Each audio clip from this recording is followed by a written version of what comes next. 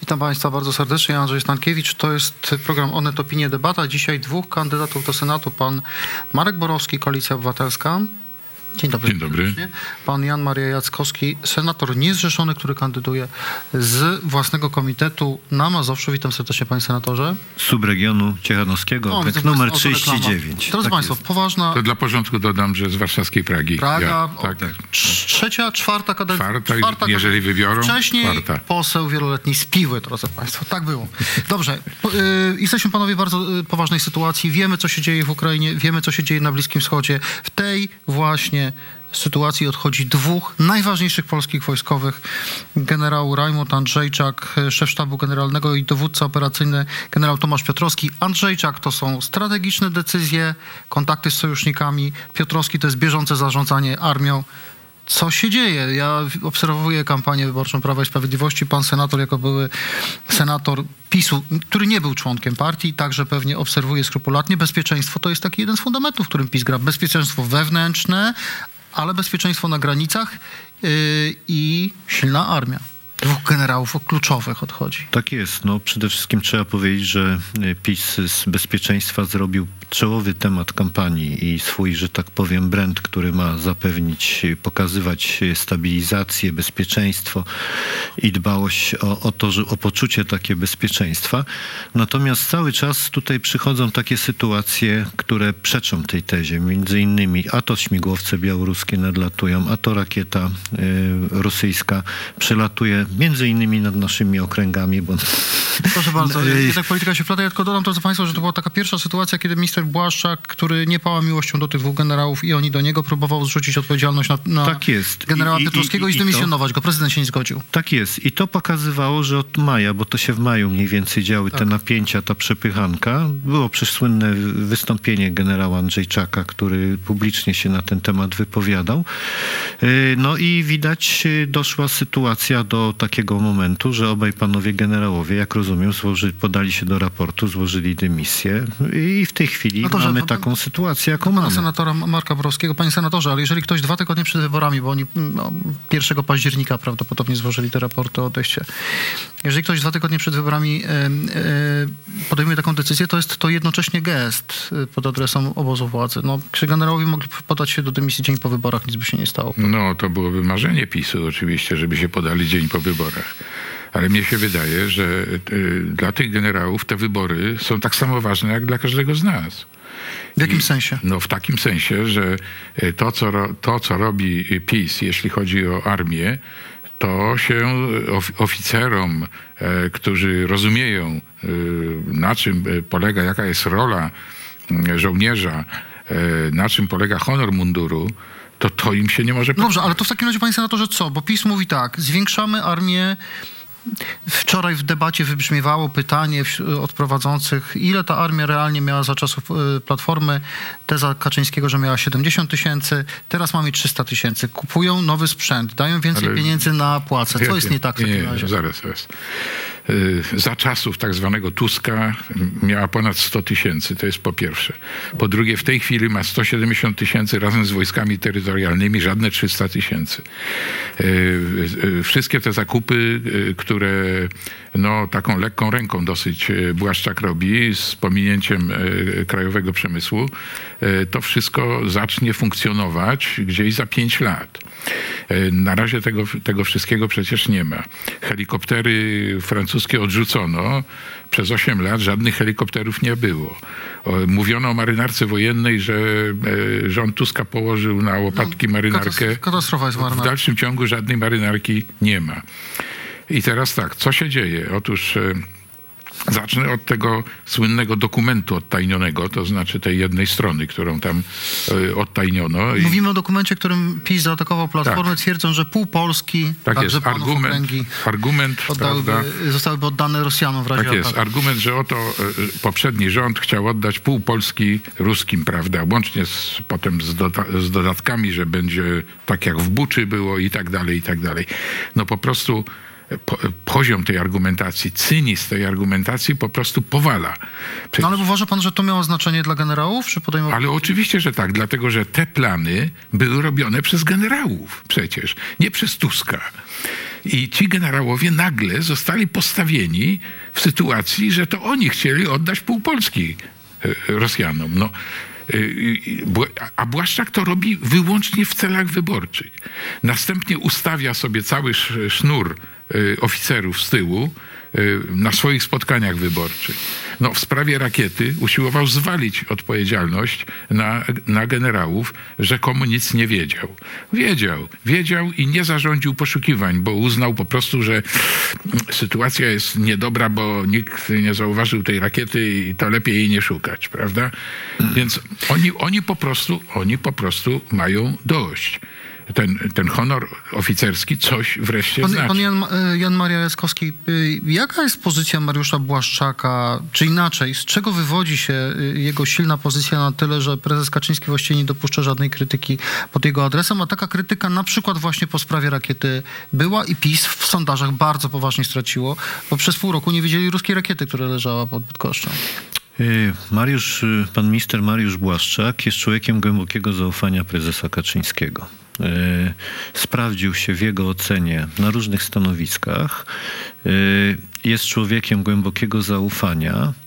Pojawiają się od czasu do czasu takie przecieki i supozycje w mediach, że byłby ewentualnym kandydatem potencjalnym na premiera. Nie pan, co po tej rakiecie, to chyba wydaje mi się... Nie, ale ja mówię, co było przed rakietą, tak? Ja pokazuję pewien schemat i z tego powodu ma bardzo mocną pozycję polityczną. Natomiast wracając do sprawy armii, to jest kwestia podstawowa, to przede wszystkim za czasów PiS-u zmieniono w ogóle strukturę zarządzania armią. Teraz słyszymy, że ma być odwrót od tego. Ma być kolejna zmiana, tak. Ma być kolejna zmiana, ponieważ ten system się nie sprawdza. I tutaj trzeba powiedzieć taką rzecz, że siła armii nie zależy tylko od ilości liczby zakupionych czołgów, armat, hajmarsów i różnych systemów, które notabene też by można dyskutować, czy na przykład te czołgi zakupywane mają odpowiednią osłonę antydronową, bo wojna w Ukrainie pokazuje, że przecież można dronem zniszczyć, stosunkowo tanim dronem, sprzęt za kilkadziesiąt milionów dolarów w ciągu 3 sekund. Więc jeżeli te czołgi nie będą uzbrojone w odpowiednie systemy... No ale pan uważa, że nie będą? Wydaje mi się, że... Na razie o tym nie słyszymy.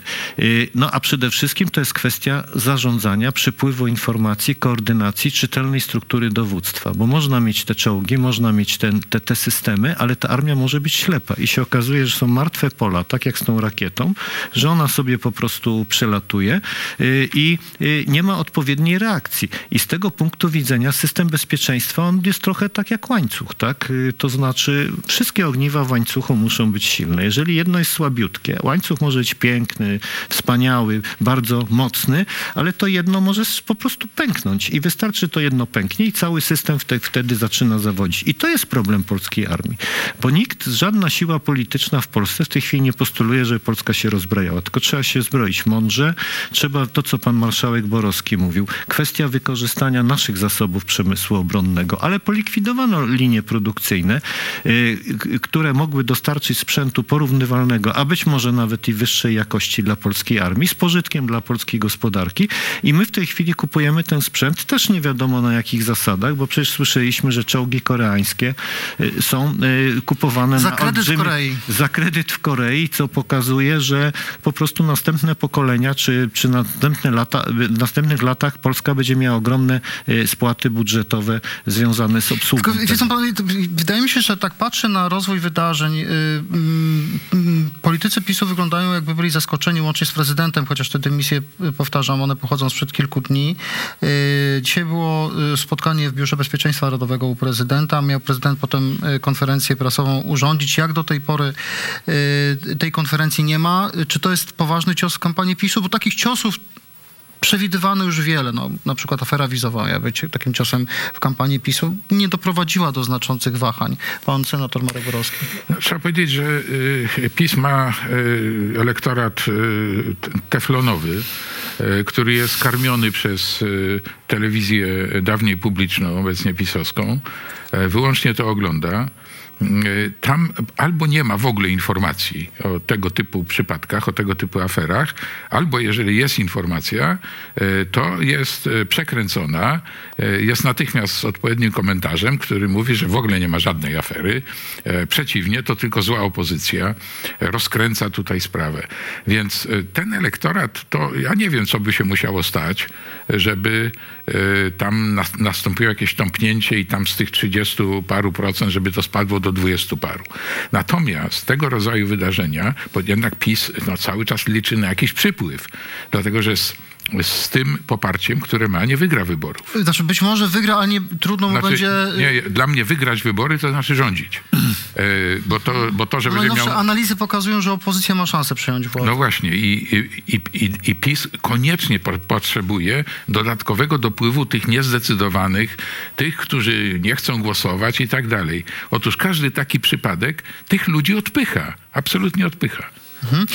Drodzy panowie, przejdźmy do debaty, która miała być szansą dla lidera Koalicji Obywatelskiej Donalda Tuska, żeby dotrzeć do tego elektoratu, który ogląda TVP Info, do elektoratu, który popiera Prawo i Sprawiedliwość. Czy to była szansa wykorzystana? Pan senator Jan Maria Jackowski. No, oglądałem oczywiście z ogromną uwagą debatę, czytałem różne komentarze po debacie.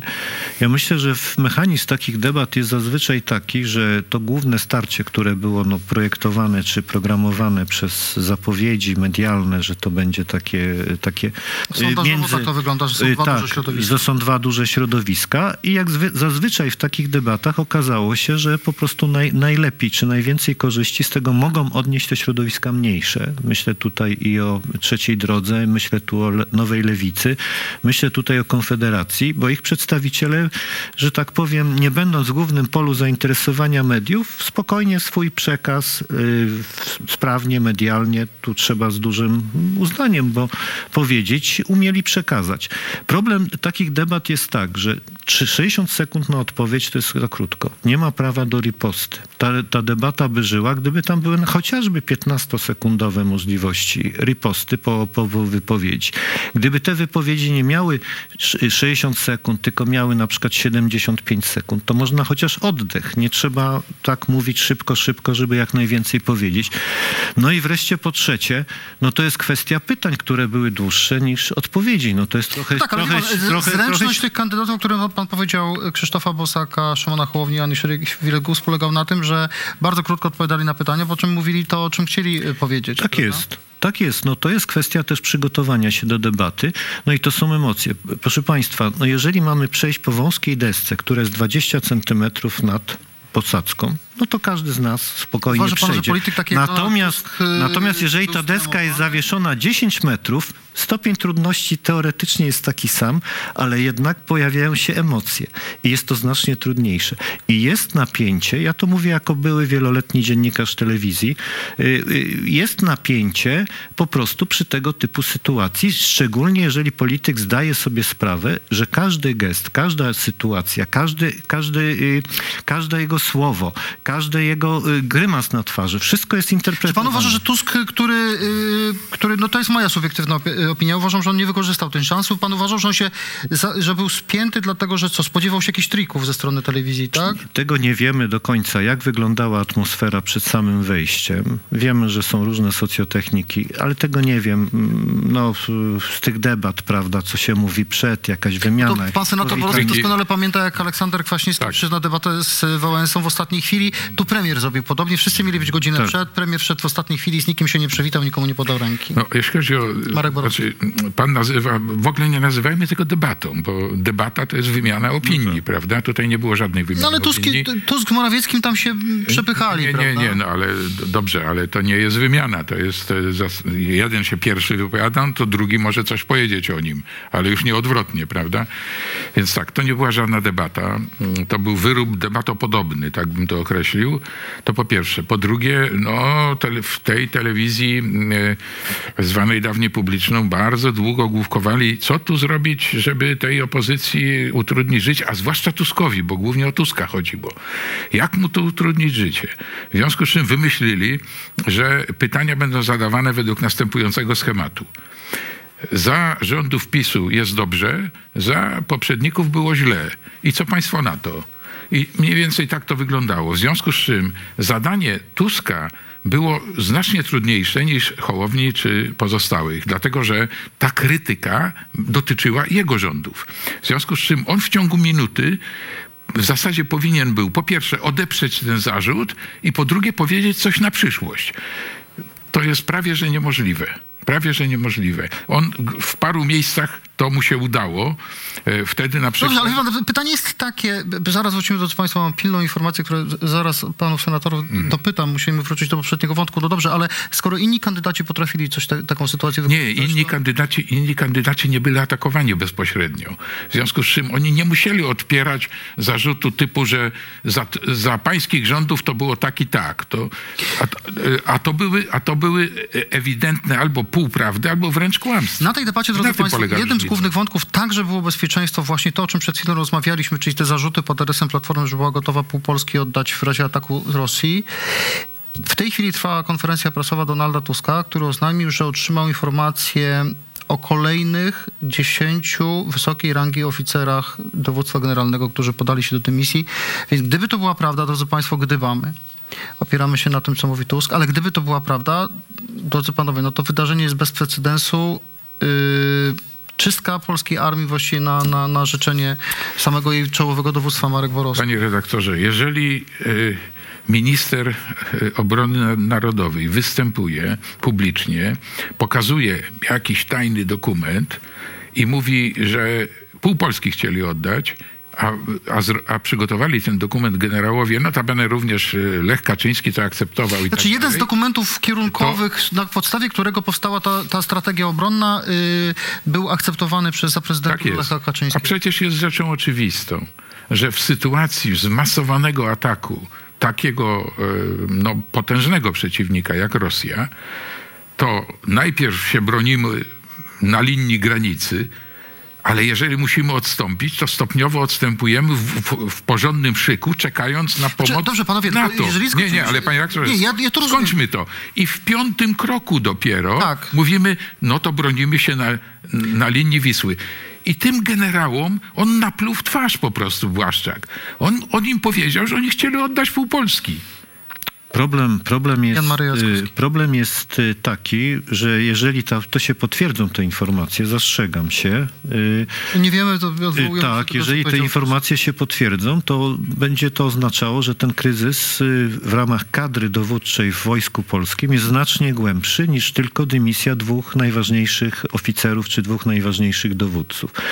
I z tego punktu widzenia, wrócę do tego porównania z łańcuchem, no mamy do czynienia z sytuacją, że żeby być skutecznie, prowadzić jakąkolwiek obronę, czy jakąś racjonalną politykę bezpieczeństwa, cały łańcuch, który zapewnia to bezpieczeństwo, czyli cały system bezpieczeństwa, a więc funkcjonowanie wojska, sprzęt i tak dalej, procedury, nasze związki sojusznicze, nasze układy międzynarodowe, to wszystko stanowi system bezpieczeństwa.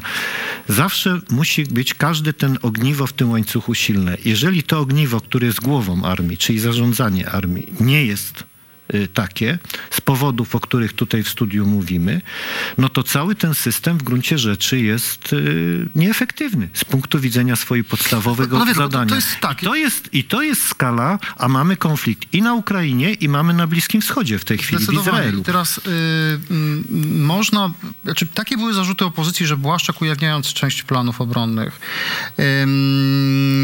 poświęcił bezpieczeństwo, dlatego że one nawet gdyby nie były do końca w tej chwili aktualne, to na jakiejś bazie wspólnej opracowywane są także obecne plany.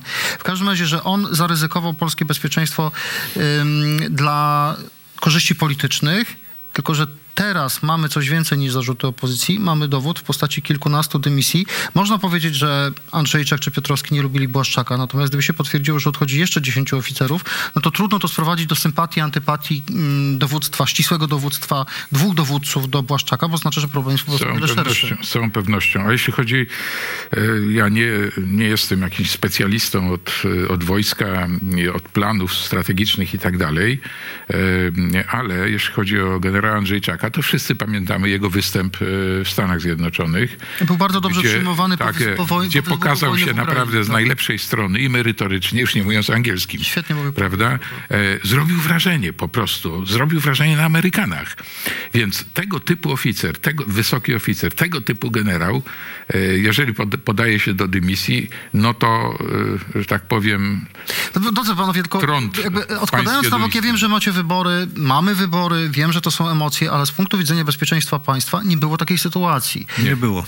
Kilkanaście dymisji na czołowych stanowiskach od oficerowie odchodzący z własnej woli, bo wszyscy pamiętamy konflikty, gdzie ktoś został zmuszony do odejścia, albo odchodził, bo mu się podobała generalska emerytura. Natomiast w tej chwili mamy kilkanaście odejść i 2 poważne konflikty globalne. Jan Maria Jackowski.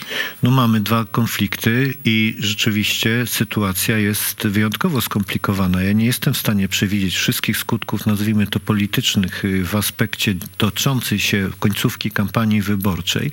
Natomiast z punktu widzenia też pozycji Polski na arenie międzynarodowej. Przecież my jesteśmy w sojuszu NATO.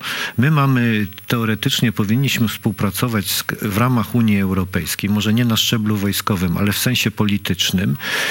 I my mamy sytuację w tej chwili dosyć skomplikowaną, bo z punktu widzenia naszego paktu to taka zmiana w takim momencie, jeżeli ona jest aż tak szeroka, na pewno będzie wzbudzała dyskusję i zastanowienie nad tym, co się właściwie w Polsce dzieje. Jaka jest przyczyna tego? Bo my tak do końca nie wiemy, jaka była bezpośrednia przyczyna, czy jaki jest mechanizm dojścia generałów, czy tych wysokich oficerów do tej decyzji. My jesteśmy trochę skazani znaczy inaczej. Faktem jest... Ale jest to bezprecedensowe, co do tego jesteśmy zgodni. Na swoje źródła, że głęboka niechęć między Andrzejczakiem Piotrowskim z jednej strony, a Błaszczakiem z drugiej. Mamy konflikt o rakietę, którym on próbował ich obciążyć i doprowadzić do odwołania Piotrowskiego. Mamy zdjęcia polityków Prawa i Sprawiedliwości w kampanii na tle żołnierzy, na tle armii i mamy te plany, które wojskowe, zostały słynne pikniki wojskowe, które były częścią de facto kampanii. Poruszyliśmy tutaj kwestię, pan doktor poruszył kwestię nie tylko tą wewnętrzną u nas po prostu, ale jednak stosunków z sojusznikami i z NATO. Wrócę znowu do tego nieszczęsnego dokumentu odtajnionego. Być może to dzisiaj już nieaktualne i tak dalej, tylko albo nie do końca aktualne, tak bym określił. Ale oni to obserwują i widzą tak, że dla potrzeb kampanii wyborczej minister obrony narodowej ujawnia tajny dokument, tak? To znaczy, że to jest kraj, może nie kraj, ale rząd w każdym razie, to jest rząd, który jest nieobliczalny. Nigdy nie wiadomo, czy w jakiejś sytuacji on nie posłuży się znowu czymś takim po to, żeby pognębić przeciwnika. Więc te zagrywki wyborcze, które pan Błaszczak, ale także Kaczyński czy Morawiecki uprawiają, to one uderzają również w spoistość sojuszu i w wiarygodność naszą w sojuszu natowskim. Panowie, sięgam, to jest taka koincydencja. Dzisiaj jest 10. dzień miesiąca, zatem Jarosław Kaczyński obchodzi miesięcznicę. Formalnie już tych wielkich przemarszów nie ma, ale Kaczyński składa kwiaty pod pomnikiem smoleńskim w centrum Warszawy. I dzisiaj doszło do takiej sytuacji, mogą to państwo przeczytać na stronie głównej Onetu w tej chwili, że Kaczyński podszedł do tego pomnika i zniszczył wieniec, który tam składa regularnie przedsiębiorca Zbigniew Komosa. To jest, mówiąc najdelikatniej, krytyk Prawa i Sprawiedliwości. Składa taki wieniec, gdzie jest szarfa z napisem pamięci 95 ofiar Lecha Kaczyńskiego, który ignorując wszelkie procedury nakazał pilotom lądować w Smoleńsku w skrajnie trudnych warunkach. I Jarosław Kaczyński zniszczył ten wieniec i jednocześnie powiedział policjantom, że jest ministrem do spraw bezpieczeństwa i chce znać nazwiska tych, którzy protestują pod tym pomnikiem. Ja nie chcę popierać protestu, bo to nie o tym mowa, to są bardzo duże emocje po obu stronach. Natomiast czy to jest w tej chwili rzecz, która powinna zaprzątać głowę wicepremierowi do spraw bezpieczeństwa w sytuacji kilkunastu dymisji w armii, o których Kaczyński musiał wiedzieć a Kaczyński jeszcze jest wicepremierem do spraw bezpieczeństwa? Wydaje mi się, że tak. Ale to chyba wydaje się. Przestał być, a teraz znowu jest. Bo się bezpieczeństwem on raczej nie zajmuje. Jan Maria Jackowski. No cóż, z tego co wiemy o tej sprawie, to ten pan, który składa te wieńce, to już on regularnie składał, z tego co czytałem. Co więcej... Próbował składać. Nie, on składał je, tylko że Jarosław później Kaczyński usuwano, przyjeżdżał. tam różne były sytuacje. No tylko, że to jest ten język, natomiast jestem tam zdaje ministrem się do spraw też było, bezpieczeństwa i chcę znać ale tam, nazwiska. co jest ważne w tej sprawie, notabene tam sprawa w którymś momencie o sąd się otarła, zdaje się. I sąd stwierdził, że ma prawo składać taki wieniec w ogóle co do zasady. Natomiast dyskusja o tym, co jest napisane na tym wieńcu, no to oczywiście może wzbudzać emocje i z tego punktu widzenia, ale to jest zupełnie inne zagadnienie. Znaczy to, że Jarosław Kaczyński ma nieustające emocje związane z tragiczną śmiercią brata, to ja to rozumiem.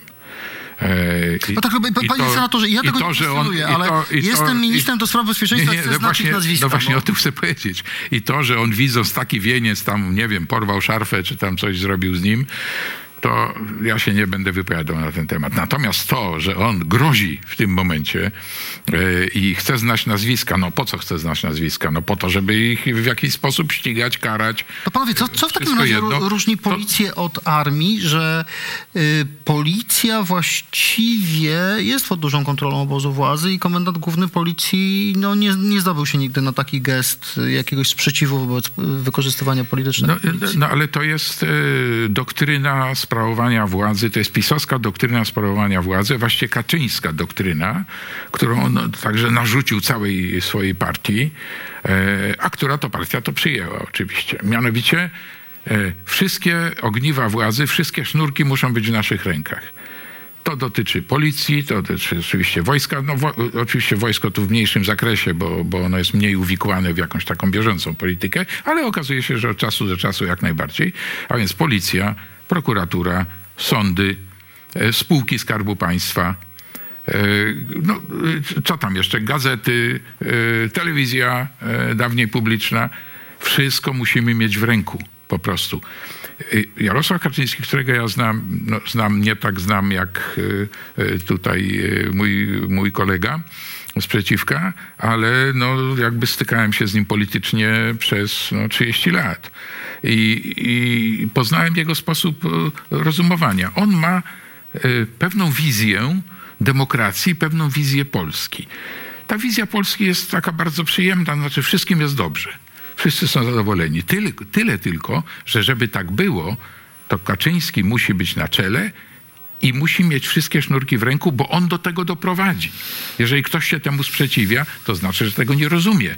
To trzeba go wyeliminować w jakiś sposób politycznie, a jak nie, to jest prokuratura i się nim zajmie. To jest taka wmontowana w jego umysł autorytaryzm. Jeszcze pytanie do pana Jana Marii Jackowskiego. W jakim kierunku pana zdaniem pójdą rządy PiS-u, jeżeli Kaczyński zachowa władzę, jeżeli stworzy jakąś koalicję, podzieli Konfederację, zawiąże koalicję z kimś innym? Pan widzi jakiś kierunek, w którym on podąża? On w pewnym momencie wysiadł z tego pociągu, więc pytam o to, dlaczego się tak stało i czego się pan spodziewa w kolejnej kadencji, jeśli do niej dojdzie? Ja się niestety spodziewam, że gdyby nastąpiła następna kadencja, będziemy mieli dalsze zmierzanie w stronę rządów, nazwijmy to autorytarnych czy quasi-autorytarnych, i będzie zawłaszczanie kolejnych instytucji, ponieważ sytuacja wygląda następująco, że interes Polski to jest taki, jak jest interes PiS-u, a właściwie nie tyle interes PiS-u czy partii rządzącej, ile wizja, o której mówił pan marszałek Borowski i państwa polskiego. Jest to jedynie słuszna wizja i wszelkie środki, które temu mają służyć realizacji tej wizji, są dopuszczalne. To jest tak zwana mądrość etapu, tak? PiS miał różne zakręty, jeżeli chodzi o swoje programowe zachowania. Raz mówiono, że ZHN to jest najkrótsza droga do dechrystianizacji. Teraz się okazuje, że narodowy katolicyzm jest elementem obozu rządzącego i to nikomu... I to się zmienia. To są te mądrości etapu, tak? Tak jak za czasów Stalina była sytuacja, że raz kułacy i burżuazja była wrogiem ludu, później był NEP, nowa polityka ekonomiczna, bo była sytuacja gospodarcza trudna, więc dowartościowywano te środowiska, żeby dźwignąć udźwignąć gospodarkę. I to jest realizowane. I z tego punktu widzenia należy patrzeć na to, co w Polsce będzie. I niestety te nawyki i ten sposób traktowania państwa jako własność jednej partii czy jednego środowiska, bo to jest w gruncie rzeczy grupa policzalna osób, która de facto korzysta i ma... A ile pan uważa, że jest, bo to taka nomenklatura, rozumiem, ile osób? To tak swoista nomenklatura, zależy jak szeroko będziemy ją liczyć, czy zaliczymy tam wszystkich prezesów większych spółek, czy nie, no ale w jakiś sposób jest to grupa władzy, która zajęła kluczowe stanowiska w państwie, w różnych instytucjach państwowych, w instytucjach około państwowych i przede wszystkim w gospodarce. Kilka tysięcy osób, pan uważa? No to jest większy krąg. No, Gazeta Wyborcza naliczyła po nazwisku i podając powiązania bodajże 1250 czy 1300 osób, które obsadziły... Myślę, że to ostrożny szacunek. To prawda, trzeba powiedzieć, to jest ostrożny szacunek. Że prezydent Mitterrand swego czasu mówił, że żeby rządzić Francją trzeba mieć kilkudziesięciu bliskich współpracowników, ale to było tak, że państwa się rozrosło. Kilkudziesięciu. Tak. Ale tam jednak demokracja Kończymy była. Onet Opinię debatę. Pan senator Marek Borowski, Koalicja Obywatelska, pan Jan Maria Jackowski, kandydat, niezrzeszony kandydat, który z własnego okręgu kandyduje na Mazowszu. Ja tylko dodam, że minister Jacek Siewiera, szef Prezydenckiego Biura Bezpieczeństwa Narodowego, powiedział, że dzisiaj zostaną przeprowadzone zmiany i poznamy nazwiska nowych dowódców. Mam wrażenie, że też Pałac Prezydencki wydaje się zaskoczony tą całą sytuacją. Będziemy to wszystko śledzić, drodzy państwo, bo to z jednej strony obronność, ale z drugiej oczywiście polityka, bo w czasie kampanii wyborczej taki gest kilkunastu czołowych dowódców. Jest wotum nieufności wobec ministra obrony. Marcin Zawada będzie prowadził dla państwa program wyborczy. To zapraszam serdecznie. Kłaniam się nisko. Pan Marek Borowski, pan Jan Maria Jackowski byli moi Dziękuję. Dziękuję jeszcze raz.